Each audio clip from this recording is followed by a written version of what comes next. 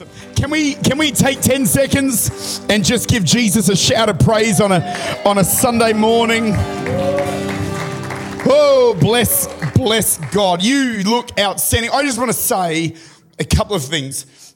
Firstly, thank you so much for, as the membership, jumping on board, and who knows what's going to happen, but we're going to have a fun time trying to figure that out. But I'm believing God's going to do great things, and I'm just so grateful for each and every one of you. Secondly, it's not typical that I'm going to try to come in late to preach and then leave. It's just we had a bit of a Sunday where I had to be two places at once, and that's only due to the fact that next Sunday is our faith offering.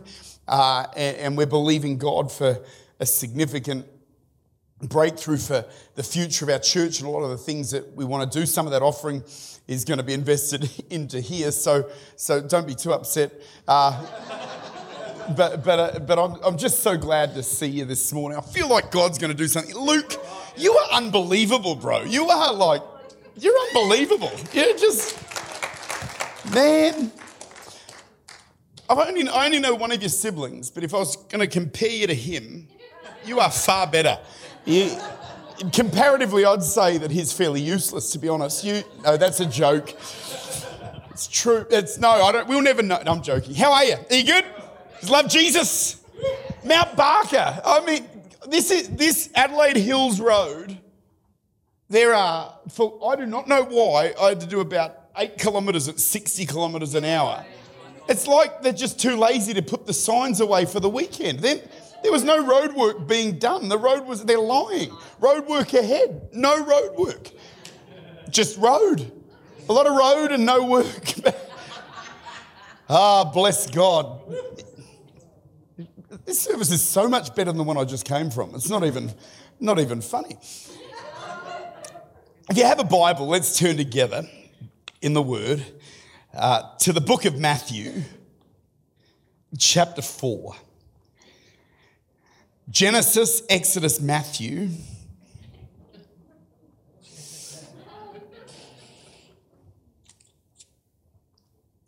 Ironically, a lot of Christians' Bibles do have a few pages missing, just judging by the way they live and what they believe these days. Matthew, chapter 4, and verse 18. It says this, I'm reading from the New King James this morning. It says, "And Jesus, walking by the Sea of Galilee, saw two brothers, Simon called Peter and Andrew his brother, casting a net into the sea, for they were fishermen. He said to them, 'Follow me, and I'll make you fishers of men.' They immediately left their nets and followed him.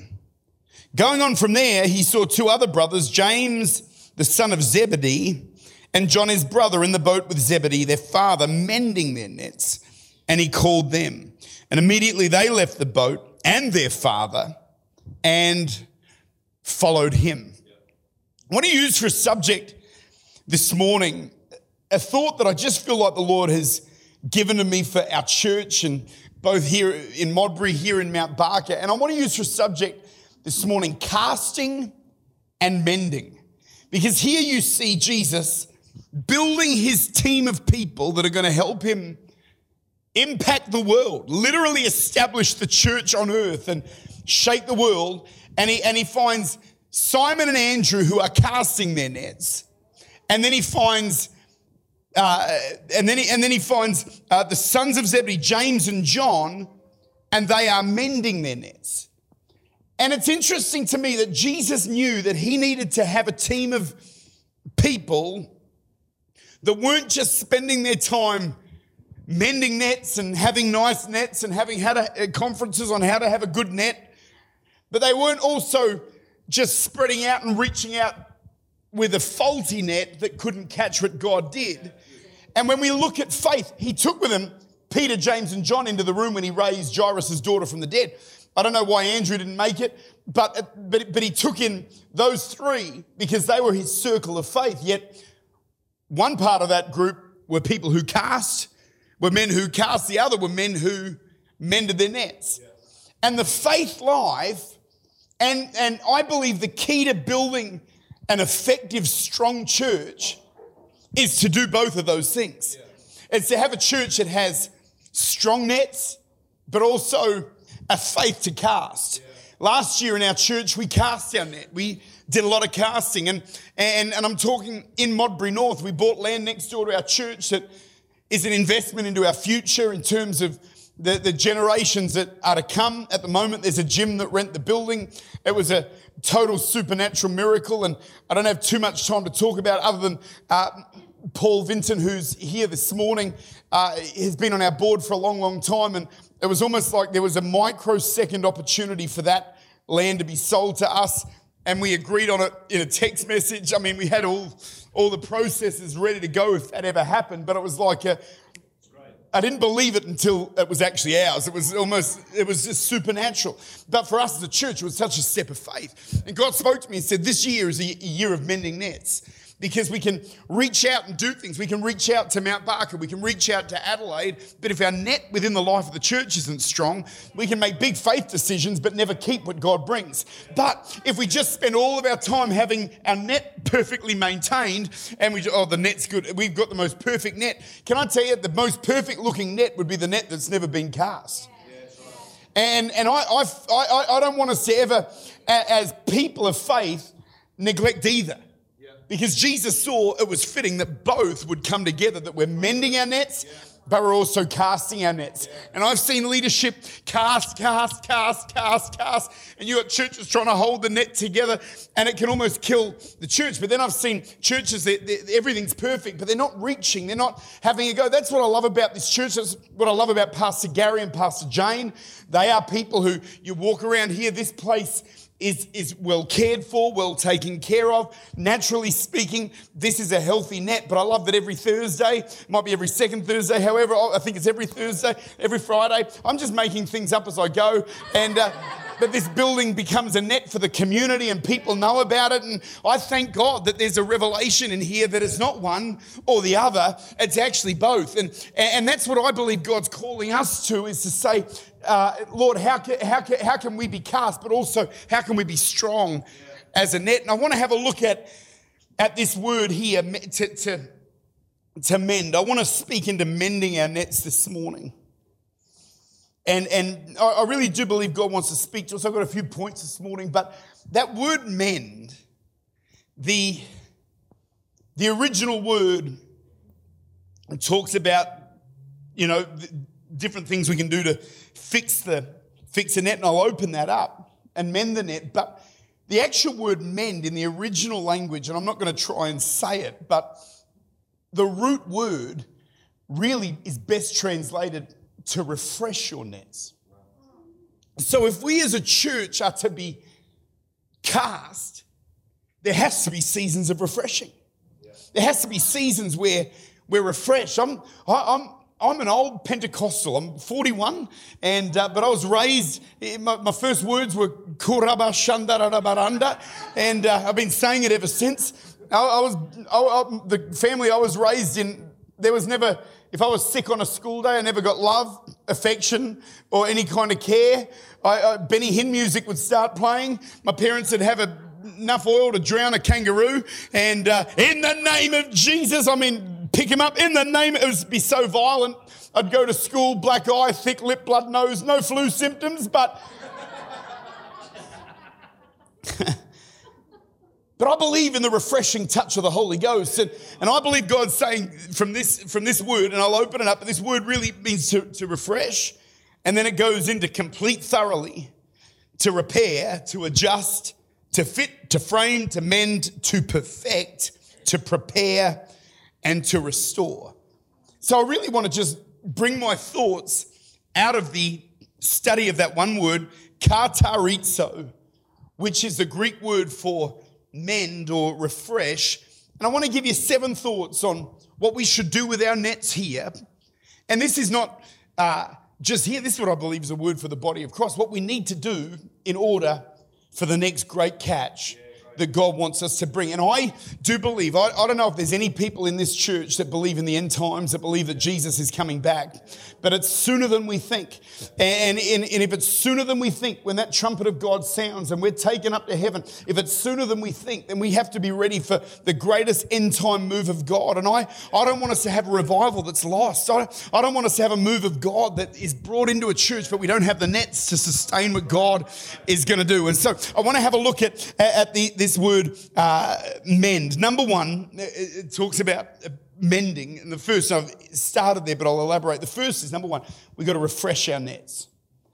We've got to refresh our nets. And it speaks of the Holy Spirit. That's why in Adelaide, I don't know if many of you got to come to Holy Spirit conference, but that's why we're driving that thing. Next year we're going to go deeper with it, and I'm believing we're going to do a form of Holy Spirit conference. I'd love to do it up here and see God do something, and we got to shake Adelaide for the glory of God. I don't know if you've read the paper. They're saying an earthquake's coming. It's going to be wild. You don't want to be on Hindley Street, Norwood Parade, Rundle Mall, and there are the suburbs because all the buildings are old. Mount Barker wasn't mentioned. Modbury wasn't mentioned, so we're all going to be okay. So if it gets shaky, don't go to the city.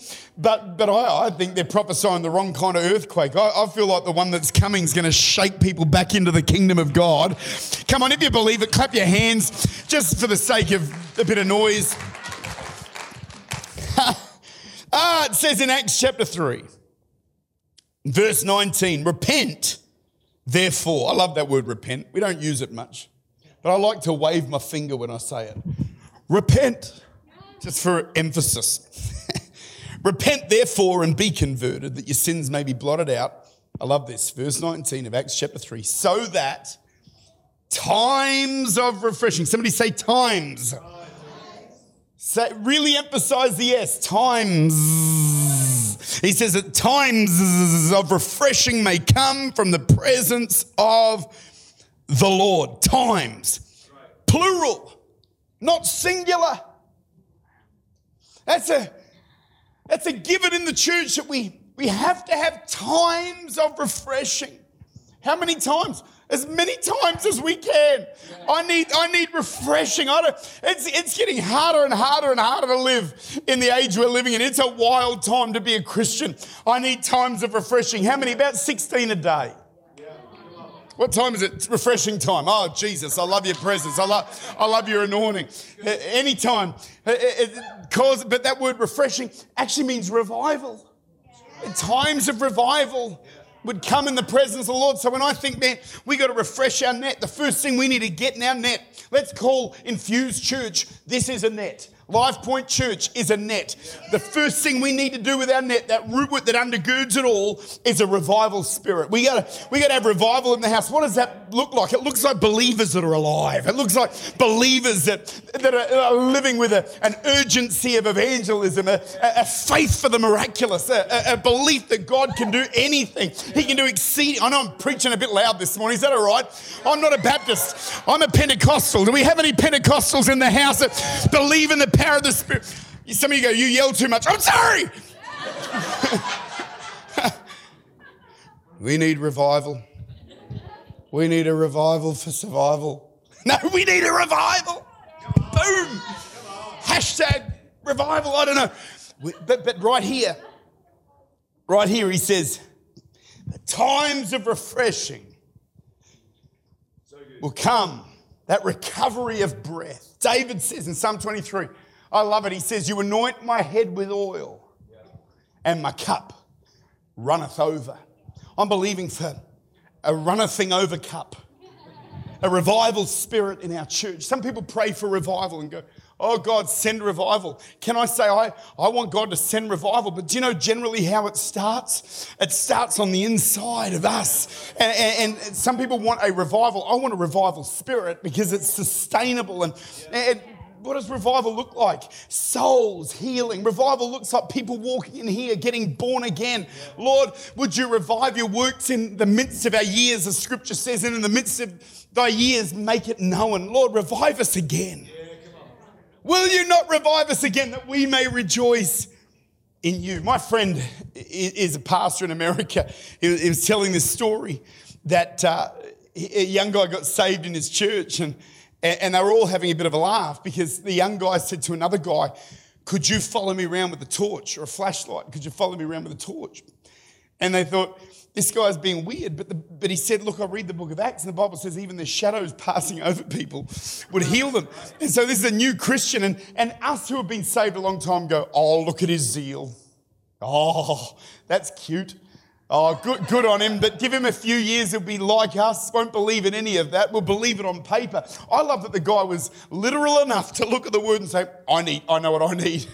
I need someone to follow me around with a torch. I don't ever want us to get over being saved.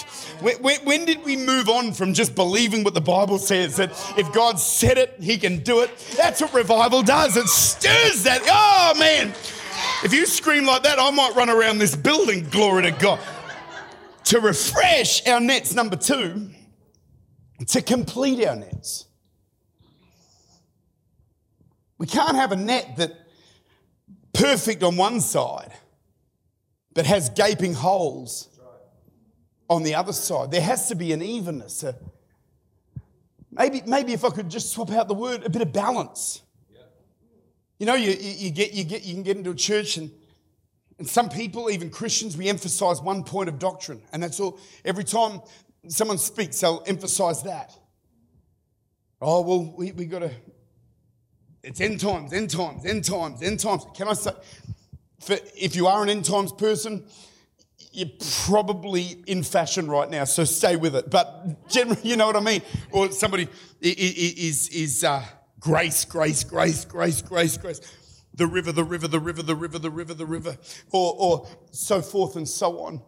All of those messages, I think, are profoundly important in terms of the completion of our net. But if we build our net on one emphasis, we'll be strong there, but we'll be weak in other places. I look at the giftings that are on my life as a pastor, like everyone else has giftings, where I'm strong. I need to make sure that I'm not just keeping the net strong in those spaces, but we're keeping them strong. Who would have thought in some of the most important things that we need to have strength in right now as a church probably didn't matter 10 years ago. And so I'm believing God's going to anoint us to have a complete balanced net where there's no point having a great worship team if one person's playing in a totally different key. There's no point having great ministry in here but a second-rate kids ministry. The same as there's no point having a great kids ministry but second-rate ministry in here. That being said, I know there's no second-rate anything here. I'm just making a point that if we have a great ministry in here but mum and dad are dropping off kids and kids aren't getting ministered to there, what does that ultimately mean? I know plenty of mum and dads that will be miserable in a church if their kids are happy. If the youth ministry is strong, but why have some happy, some strong? I believe it's our job to complete that net. So there's balance, so there's strength, and so God can do something in the name of Jesus. Can you say amen on a cold winter? Complete our nets. Number 3, to repair is one of the words in this Greek word. To repair. We've got to fix what's broken. 1 John 1:9, if we confess our sins, he's faithful to forgive and cleanse us. There's times where you've got to understand this building is not the net, it's a part of the net. We're ultimately the net. If our faith's broken, each of us play a little part. And there might be a break in a net in one spot. But after a while, that gets worse and worse. I believe God wants us as a church to repair. So that's we pull the net out of the water at times and we fix it. We put oil in that net. Otherwise, the salt water can make it brittle and it can break. It's got to have some flex. It's got to have some ability. You know, as a church, we got to be flexible for the future. And sometimes when I'm saying some of these things, people start to go, "All right, what are you really trying to say?" I'm not trying to say anything other than, wouldn't it be great if in not too distant future, instead of us meeting at 10 o'clock, maybe we could have a service at 9 and a service at 11 and believe God that this is going to grow. Or, but what does that mean for me? What does it mean for me? What does it mean for you? I just want to say, God, whatever you need to do with this net for us to shake this region. You know, it blows my mind. You drive past King's Baptist Grammar School's being built right there. There are going to be more Christian kids going to school that are going to drive past this church than ever in the history of this church. Do you realise just there, we can become a church that reaches more families. It is a game changer for our church. And God's put God knew what was coming to those blocks when this building got built. Nothing's an accident here. And then I went for a drive. I came up here last Thursday to pray, just so you know, or whenever it was, whatever day it was that we caught up. I came up here to pray, so I spent some time. And then I realised they're building a full shopping centre there as well. There's a subdivision, a shopping centre. It's almost like they're just putting a cafe in for us. It's like the council going, what is this church? It needs a school. They need a school. It's a favour of God. We're just expanding on the left and the right. And oh man, sorry about that. I'm getting myself happy this morning. Do you realise God's done that? That's right. We've got to have a strong net for the season. I think the season's coming super quick. I believe God's going to do something. We've got to repair our nets. Here's one, number 4, adjust our nets. So these nets are all interwoven. So maybe there's a whole catch of fish, but there's a big one.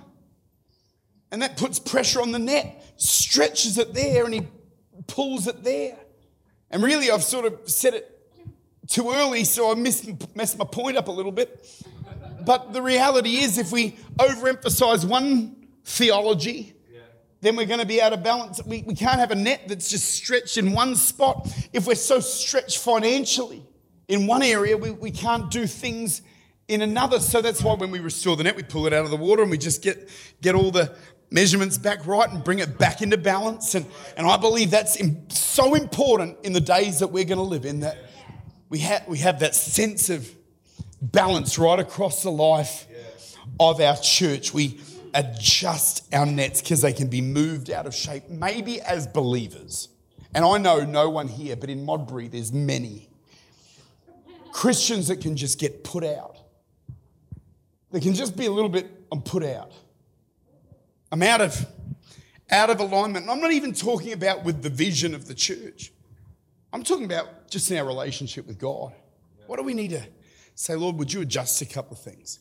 Maybe we've just opened a door on one hand that's actually costing us on another. Lord, would you just shape, if we just for a minute take the net from being the building to the net being you and me, what does God need to just adjust? I feel like sometimes we can go well for a while, even with a little bit of sin. Even with some of you go, if I put a full stop there, that's going to be an interesting soundbite. We go well with a bit of sin, comma, but sin has a payday. And after a while, I just feel like God says, hey, let me just readjust, get it as it needs to be. I just feel like the Spirit of God wants to work a work in this house. Something good's going to happen here. I just want you to know that Donna and I, not for 1 minute, do we take for granted the opportunity that you are affording us. We sit back in utter amazement to the kindness of God and the kindness of you, and we believe with all of our heart, not that we're the answer. I feel like it's a mutual. The Bible talks about where every joint supplies. I just feel like there's a coming together. Yeah. There's something on this house that we need. There's something on our house that this house might need. Yeah. I just feel like together, our net is going to be so much stronger. This community is going to be 50,000 by the year 2030. Yeah. That's just Mount Barker. You've got Nan, you've got Lobethal. Well, you do have Lobethal, but we only really go there at Christmas. But I've gone blank. What's across the Little Hampton? That's the one. You've got Harndorf, all the Achunga, Crafers, Stirling, Mount Lofty. What else have we got? Callington. There's an urban myth that Smith Wigglesworth prophesied that the great end time revival will happen in Callington. I believe it's true, maybe, but he just got the coordinates a little wrong. He meant Mount Barker. Poor Smith. He was a little long in the tooth when that word came forth. We have to adjust our nets. Did I just say that? Praise God. No. We have to adjust our nets. Number 5, we need to perfect our nets. And that doesn't mean we need to be perfect. I think it was Billy Graham that says, if you ever find the perfect church, please don't join it because you'll ruin it. I'm not going to join the perfect church because the minute I join, it's wrecked. The minute you join, because none of us are perfect, we'll never build the perfect church. God's not saying have perfect nets, he's just saying perfect. In other words, and I don't know what they are until I read them. In other words, to perfect is to just make something free of faults. So we got to just keep looking at what we're doing and saying, God, if there's anything that's my fault, help me fix it. In our church, if we've got blind spots, God, would you help us work on them in order for us to fulfill what you have for us in the name of Jesus. It's not just casting. I've seen leadership. They're so big on casting that they'll obliterate their net. And they'll just get a new net or they'll replace, swap out. Nowhere here is God saying get a new net. He's just saying be faithful with the one I've given you. If you just look after that, there's miraculous catches with all these same people all through Scripture. Some of us, God, would you, if I could just have this or that resource. No, he says, just let's look after the net we have. I'm believing God's going to use our net to see something phenomenal happen in this region for the kingdom of God. Let's go further for a minute. Not only do we, let me stay there for. To perfect our nets, according to the commentators, speaks of healing and restoration, healing and relationship. Something about perfecting our nets. Those nets are so intertwined, they have to work together. We've got to love one another, work together. Number 6, and he talks about preparing our nets. That's what the word refresh, part of that word means to prepare. So obviously, I love that even in a season of mending, it's only a preparation season. Where then we're going to get that net that we've spent time looking, making perfect, getting pretty, getting balanced, getting sorted. We're going to prepare that net for our next catch. The Bible says in Ecclesiastes 10:10, if the axe is dull and one does not sharpen the edge, then he must use more strength. But wisdom brings success. There's a picture of a logger taking down a tree. It's incredible. And they've got to maintain that strength to wield that axe. But if the axe is razor sharp, the logger can use less strength to get the job done. But if the strongest man alive has a blunt axe, all he'll do is bludgeon that tree. It's interesting to me. See, I grew up Pentecostal. And I think nothing's changed, but it was like, we need power. We need the power of God. And I preach that, I proclaim that. That's the message of my heart and soul. Yeah. But if we don't have a sharp edge as a church, we can have all the power in the world, but we're going to bludgeon things that just need to be brought down. Yeah. But if we have everything so sharp, but we don't have some strength to get that axe into the position and the aim and the consistency and the wisdom. The Bible talks about that wisdom. There is this beautiful balance of we need the anointing. We also need the strategy of God, the wisdom of God and the direction of God for the next season. And I'm believing that God is marrying those two together. It isn't, okay, we need 50% anointing, 50% sharp axe. No, you just need both. Yeah. I think it was Abraham Lincoln. He said, if you give me, I'll read the quote because I don't know what it is. He says, give me 6 hours to chop down a tree. I'll spend the first 4 sharpening the axe. I believe as a church, we need to believe God for, Lord, give us the wisdom. Yeah. Very good. I want the fire of God in our church. Yeah. But I've been to a lot of churches that I preached at a church. If I said where it was, you'd all know. But I don't think it's a bad thing, even if I do mention it. was preaching at Brownsville Assembly of God. Does anyone remember the Pensacola revival? Did anyone go to the Pensacola revival? At the end of the Pensacola revival, the beginning of it, the church was 1,400. Had money in the bank, and it was a great church. It was a good, solid Assembly of God church. By the end of the Pensacola revival, that same church was in $13 million debt. Was down to 350 people with 95 staff, including a florist. And because in America they love their flowers on stage. But the church was down. So they had a revival that shook the world, but didn't reach the community. I'm not being critical because God did use it. It came at an incredible cost. But I want revival. But if revival looks like impacting everywhere else, but not Adelaide or Mount Barker, I don't want to tell God what kind of revival to send, but I'm believing for a revival that must impact here first. Because Jesus didn't say, you shall receive power to be a witness to me to the uttermost parts of the earth. He said first Jerusalem, then Judea, then Samaria, and then to the ends of the earth. And I'm not throwing shade on the Brownsville revival. It shook the world for Jesus. And you talk to the current pastor, he said, well, there was a cost to host that revival. And he said, I'm paying that price for what has happened. And I thank God for it, but it's just an interesting post-mortem to look at a move of God.